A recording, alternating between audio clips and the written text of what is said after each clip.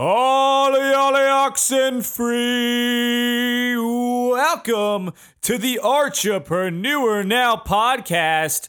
I am super pumped up to have all you little boys and all you little girls here today to celebrate today's guest, Laurel Saville. She's a writer, a teacher, marketing and advertising guru, and most respectively, a cancer survivor. Find out what she sees in life that's so beautiful in every single aspect and how she uses that to keep her drive going. And remember, all of the show notes will be available on artsynow.com, and you can access and subscribe to this on iTunes at artsynow.com/iTunes. Yo, get up off your booty and get up on your feet. Do a little boogie woogie while I drop the beat. Here we go now. Who wants to get funky? Who wants to get a little creative out there? Which one of you want to get a little bit artsy now? Well, then get on with your bad self.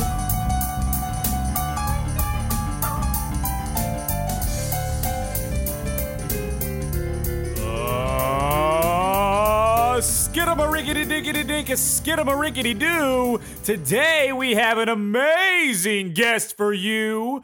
She's floating all around on an island just out of Seattle, Washington, writing books, writing essays, and marketing up a storm. She's bringing down the house. Everybody give it up for Laurel Saville.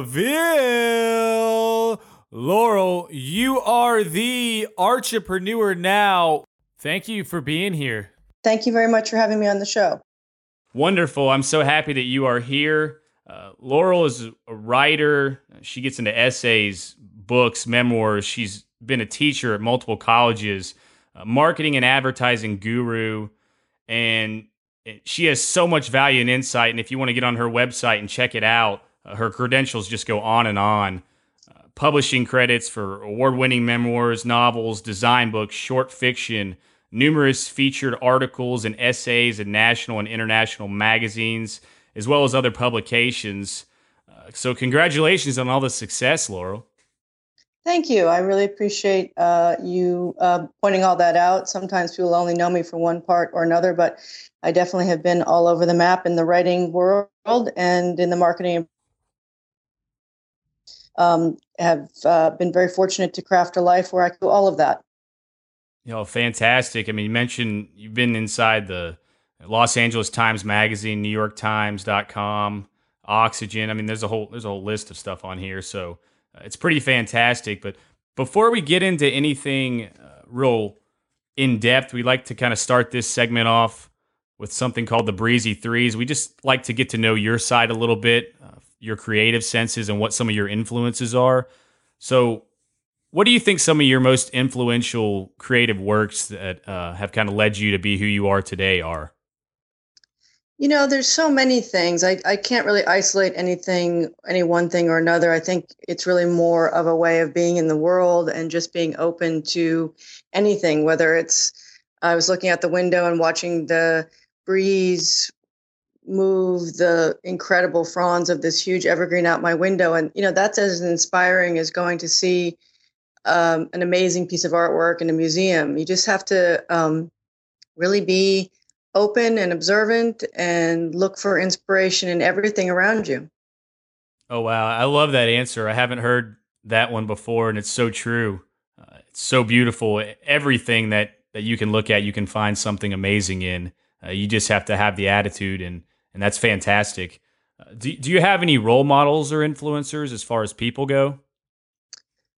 I'm always surprised and interested in finding creative people who are doing it their own way, who are looking for a way to be in a creative field that is respective of the people that came before them, but also where they're adding something new and interesting to it. And so I can't, again, there's not a short list, but I'm always amazed at when I come across new things and new people. I was at a music museum the other day with my stepdaughter and my husband, and I was watching a video of somebody I've heard about but didn't really know about, a rap artist called Macklemore, who's from here. And I know nothing about rap. I know nothing about this guy. I've just heard his name, and I was just again paying attention and watching the video and listening to the lyrics, and it just opened up a whole new world for me of like, wow, this is something I haven't considered before in terms of a way of being creative. And suddenly I just wanted to know more about this artist and learn more about how he created and what his background was and how he came to where he was at. So I think again, it's really a process of being open to even those things that seem to have no direct relevance to the work you're trying to do. Yeah, he's definitely an interesting character. So if you look more into him, I think you'll find that. And again, I love that message. You're into essays. You've written pretty popular memoir. You've got novels. You've taught marketing in colleges. Some of the writings, you did Henry and Rachel and Unraveling Anne, which both really seem like beautiful stories. But to you, what is the best part about writing? And can you tell us a little bit about your background and how you got to this point? Sure. Well, I've always wanted to be a writer, and I think part of it was I had kind of a very unconventional and rather difficult childhood, which I know is a little bit of a general statement and can mean anything, but I guess I would say you have to read the book to find out about the specific aspects of my strange childhood. And I always found books to be a refuge, and I found libraries to be a refuge from a rather chaotic home life. And I'm sure that that's part of what inspired me. But it also helped me see another way of living, another way of being, another point of view, another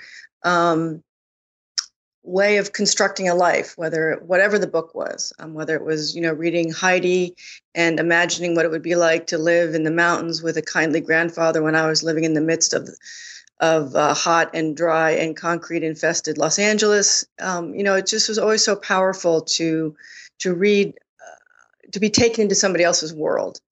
And that is also the answer of what's the best thing about writing is creating those worlds and hoping that somebody else can enjoy them and find them. And I think that applies to all the writing I've done. I've written several books on various design topics. And what was really wonderful about those books was I'm not a designer, but was interviewing other creative people and understanding their process and how they went about developing their piece of furniture or their magazine or their business or their client's work.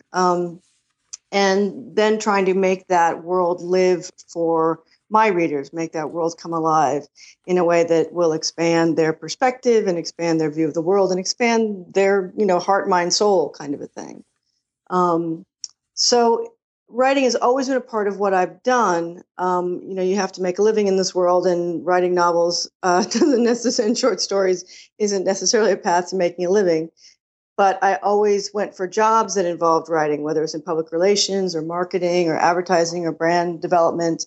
And all that kind of work, any kind of writing teaches you how to be a good writer. Some people sort of poo-poo corporate work, but it's really very short-sighted because there's all kinds of very creative tasks that are involved in doing corporate communications. And I could go on and on about that with examples. But, and you get to work with very creative people, and it can be very fertile ground for honing your craft in a variety of ways.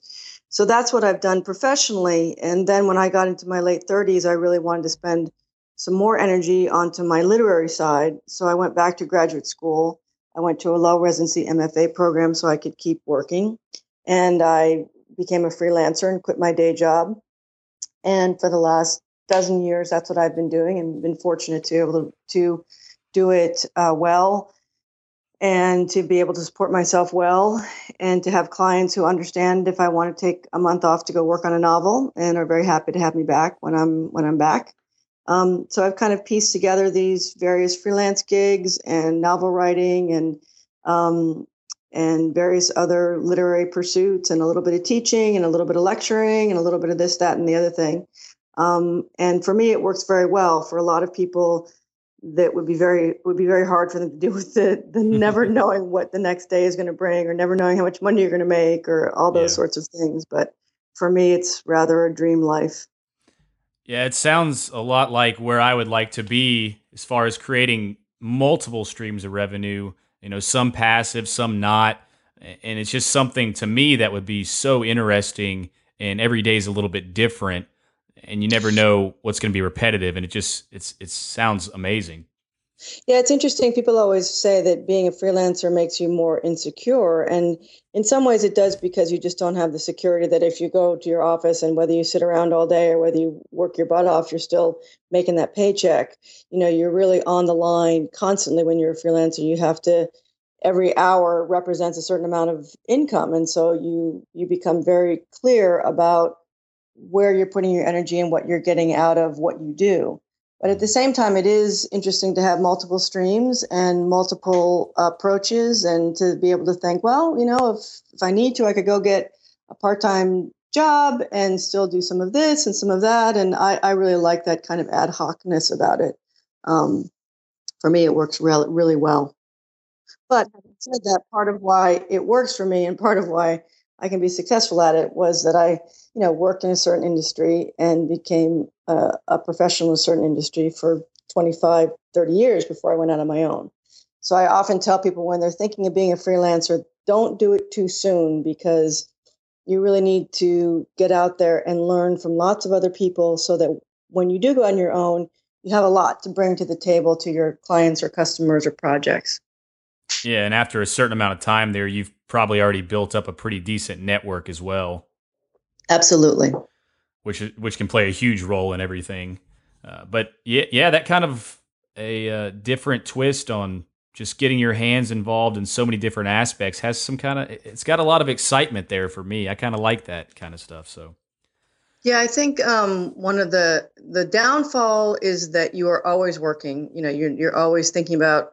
There's never turn it off, because you're always thinking about something you could be doing or should be doing, whether it's for your clients or yourself. There's never a moment where you're not considering what else you can be pursuing.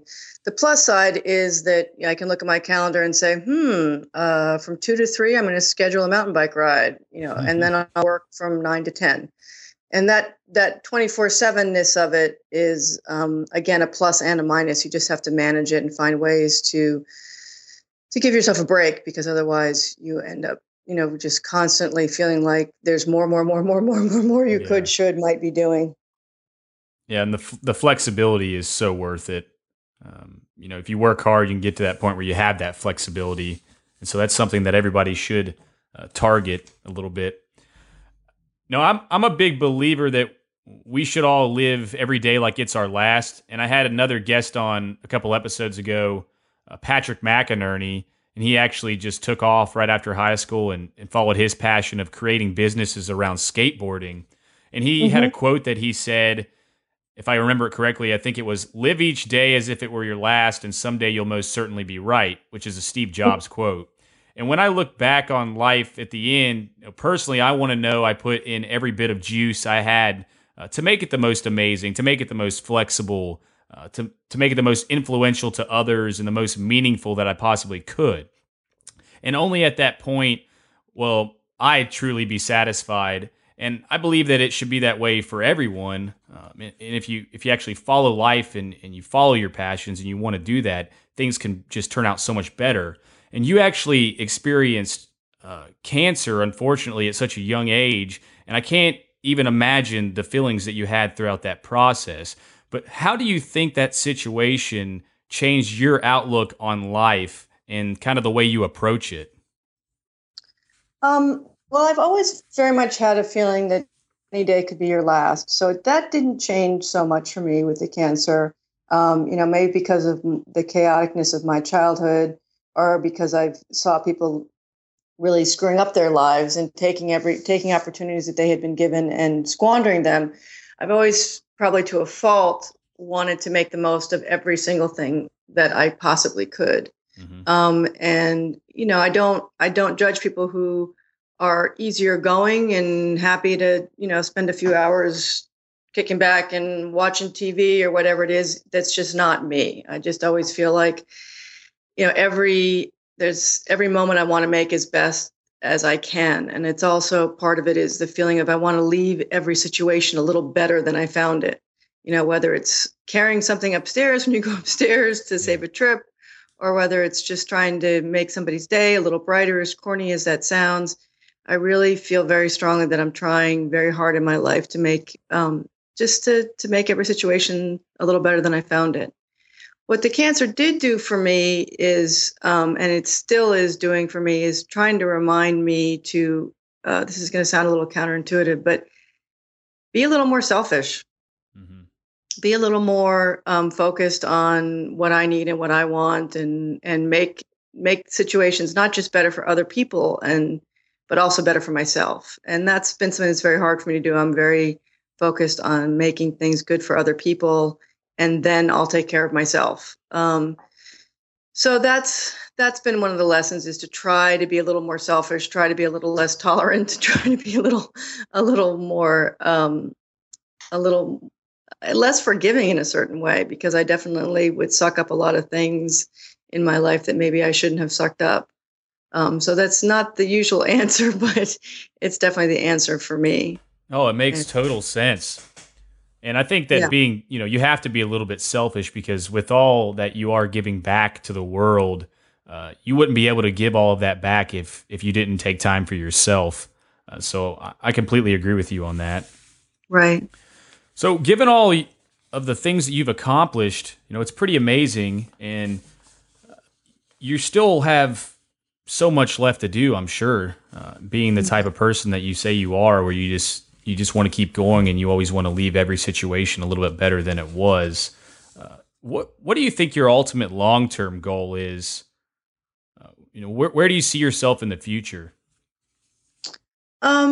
Well, I'm working on another novel right now, and that's been really interesting. And I've tried to make, every book that I write is such a long-term project, and such a marathon, and such a scary, terrifying thing. You spend all this time in isolation, struggling to make the words tell a story, and to make the story cohere and hope it's interesting. And you spend months and often years working on this, and then you just hope that you put it out in the world and it's going to resonate with somebody.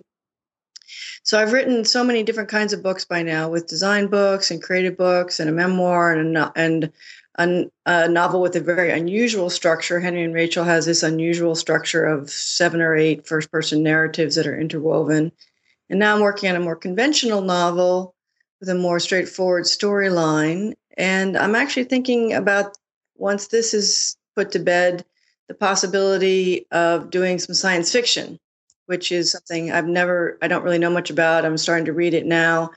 And my husband is an engineer, and I kept encouraging him to consider doing something in science fiction. And finally I said, maybe we should work on it together, because he can do all the techie stuff and I could turn it into a story. So we've been talking about that. So it's always just looking for new, interesting things to try. I recently took about 6 months of voice lessons, again, something very creatively terrifying, but I'd always wanted to be able to just sing and not be that person who was mouthing the words. And I dove in, and it was fascinating and interesting and challenging, and became quite a unique creative challenge. And again, anytime you learn one thing, it ties into other things. And I'm a firm believer in getting education. I'm not really a big believer in being self-taught, because you can't teach something that you don't really know, or as somebody once said, people who are self-taught don't have very good teachers. I want to learn from people who know lots and have done lots and have learned a lot themselves. Another thing that I'm thinking that I'd like to learn more about, that I think I could possibly use in particularly science fiction books, is music and music theory. So I'm thinking about taking some online courses along that line. So I'm always looking for I find a lot of crossover in my creative pursuits. I've taken some drawing classes, and I find that that's really helpful in forcing you to see things as they are. For example, in drawing, they say you should draw all over the page, and not just focus on one little part of the drawing, but draw all over the page simultaneously. And I think that that's a great lesson for writing, and a really good way to think about any kind of a writing project as well. They also say in drawing that you should draw what you see, what is definitely what is there, not what you think you see. And that's a very big challenge in drawing. And again, that's also a creative challenge in writing, to be extremely observant and to find what's really there, not what you sort of think might be there, and render that on the page with words rather than with ink or charcoal or whatever else. So I'm always looking for new creative challenges, both in writing and outside of writing, and then finding ways to try to bring them together. Yeah, it sounds like you have quite a few habits in place when you dive into these different areas, which is good. Because I think that forming these habits, you're going out and taking classes still and continuously educating yourself. And I think education is huge, and you can learn more from somebody who's been there and put all the effort into it and willing to teach it than you could ever learn by just trying to self-educate yourself, from books or something. Exactly. There's so much that happens with that experience of a teacher and student. And if you don't learn from a master, then even if you're self-taught, you plateau, you get to a certain point, then you can't take yourself any further. I found that with everything I pursued. For example, with my writing, I had studied English literature in college, and I had taken some writing classes and some writing courses and done a lot and been published and made a career in corporate work. And then I realized that I wanted to take it to the next level. And the only way to do that was to go get more education. So I went back and got my MFA.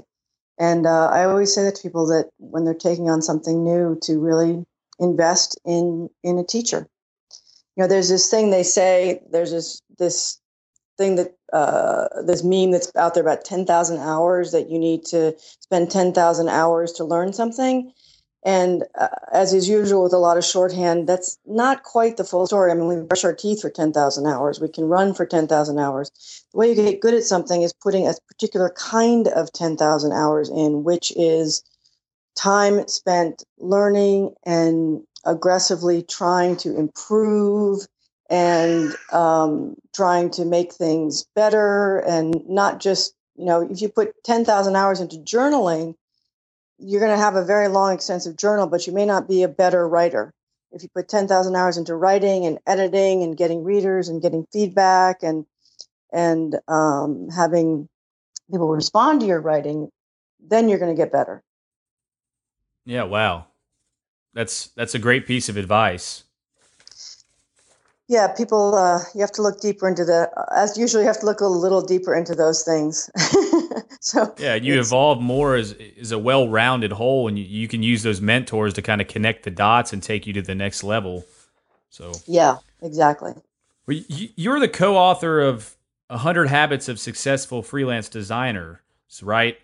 Right. And I know we have a lot of freelance designers that listen to this show, and I just wanted to know if you could help us out with listing a few of the most important habits that are kind of throughout that book that these listeners should get into the groove with today to kind of help them out. Sure. I mean, a lot of the book is about basic good practices, and it's a very much a list of habits that we collected from freelance designers, whether it's how to manage your time and how to manage your money and how to get new clients and things of that sort.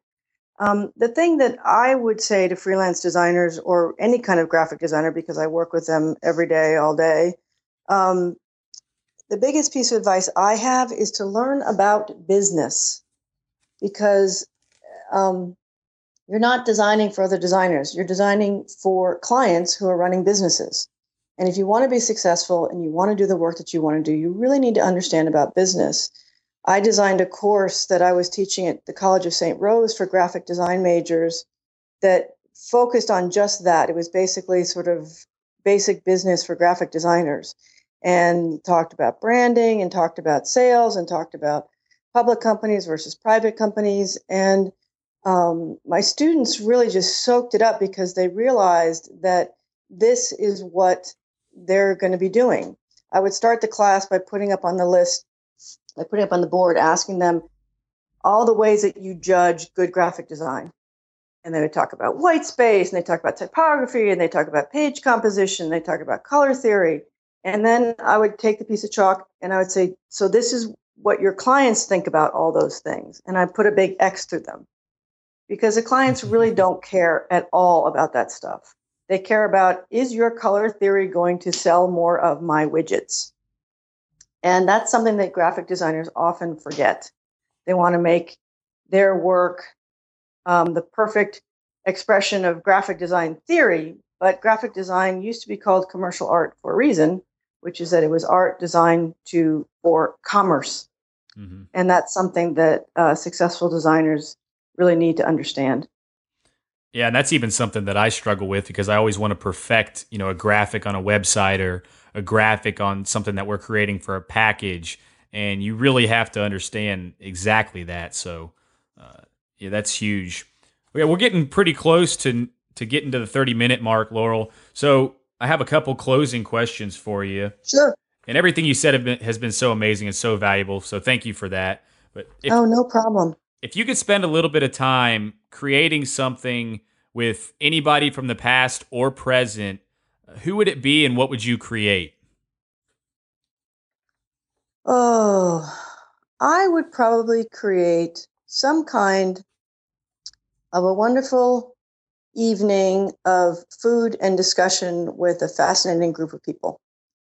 And that could be, Leonardo da Vinci and Shakespeare and Macklemore and some kind of really interesting mix of contemporary and ancient and classic artists across genres, and create just an amazing meal and all sit around the table and talk about life and art and all that stuff. Oh, that would be fascinating, wouldn't it? And just think about the collaboration of creative works that could create. Yeah, exactly. That would be. Somebody should make a movie based off that, or maybe you should write. Maybe you should write something if they were all to have a dinner party. Turn that into a short story. Yeah, I'd definitely be interested in reading it. So, if you had to battle Godzilla, how would you use your creativity or talents to defeat him? Well, I'd tell him a story. I'm a writer. I would ask him to sit down and I'd tell him a story about the people in the world that he was trying to destroy, and hope that he could understand the world that he was entering, and maybe by understanding it better, create more compassion and interest and less destructive energy. How do you think he would feel if you told him that he was just a story? We're all just stories. Yeah. Do you have any favorite advice or any resources or tools that you use on a regular basis that you think could be of value to our listeners? I would say don't be afraid to try whatever you're really scared of, try anyway. Yeah. And that's part of, just saying yes to things. The first book project I got was because I got an email and somebody said, I saw an article you wrote in a graphic design magazine, and I'm looking for a couple of different writers and to maybe work on this book about furniture design. And two things happened in that email that are really huge pieces of advice that I gave people. One is that I was a professional and I responded right away. And I followed up and I responded, in a professional way with a proper grammar and proper sentence structure and all that. And secondly, I said yes. I had no idea how to do this. I had no idea if I could do this. I had no idea how one went about it. But I said, yes, I'm very interested. Tell me what you need. Tell me what you want, and we'll figure it out and I'll make it happen. And then I did. And, I over-delivered, probably partially because I was scared. And out of fear, I, delivered more than they even expected. So because I handled it that way, I got that first book project, which led to actually several more book projects from the same publisher. And, I hear things later from editors, like, for example, she was going to hire several writers to work on this book, but because I responded right away, she just went with me. She didn't need to waste time trying to find somebody else. Oh, wow. And because I was professional and always checked in with her throughout the entire process, I gave her the confidence that I knew what I was doing, that I was carrying on, that I had things under control. And she told me repeatedly that a lot of other writers don't do that. And then, just before the deadline, they call up and flip out and all that kind of stuff. So it's really just say yes, but also then handle it in a very professional way and be a professional. Yeah, and getting out of your comfort zone and doing everything that you are scared of is a huge point to make. And the amount of doors that can open, it's just people would not believe. All you have to do is reach out and ask, because there's always somebody out there that's willing to help. And if you present yourself correctly and you really put your true beliefs and passion into it and hard work, you'll just keep opening more and more doors. And you can't let your fear get in the way. You have to use your fear as a spur to make you do really, really well. Don't let it freeze you up. Let it make you run, so to say.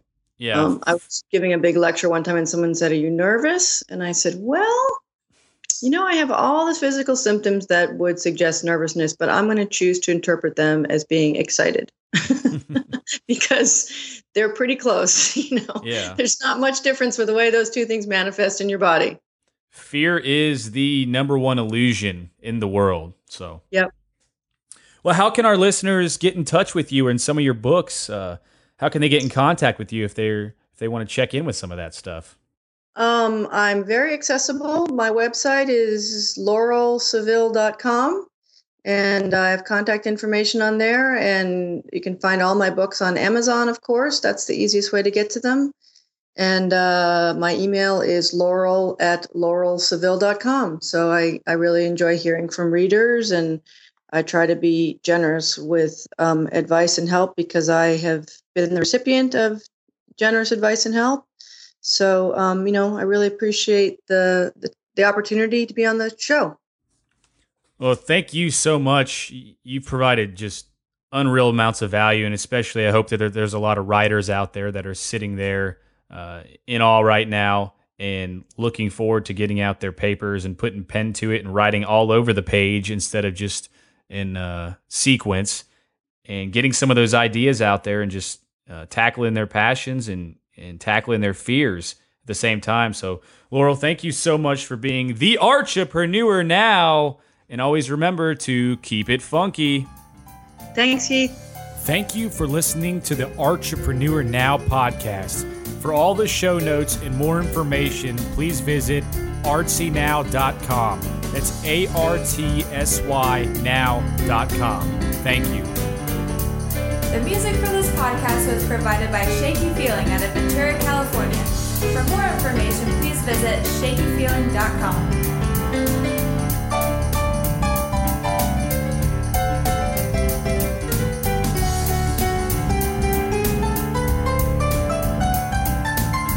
Keep it funky.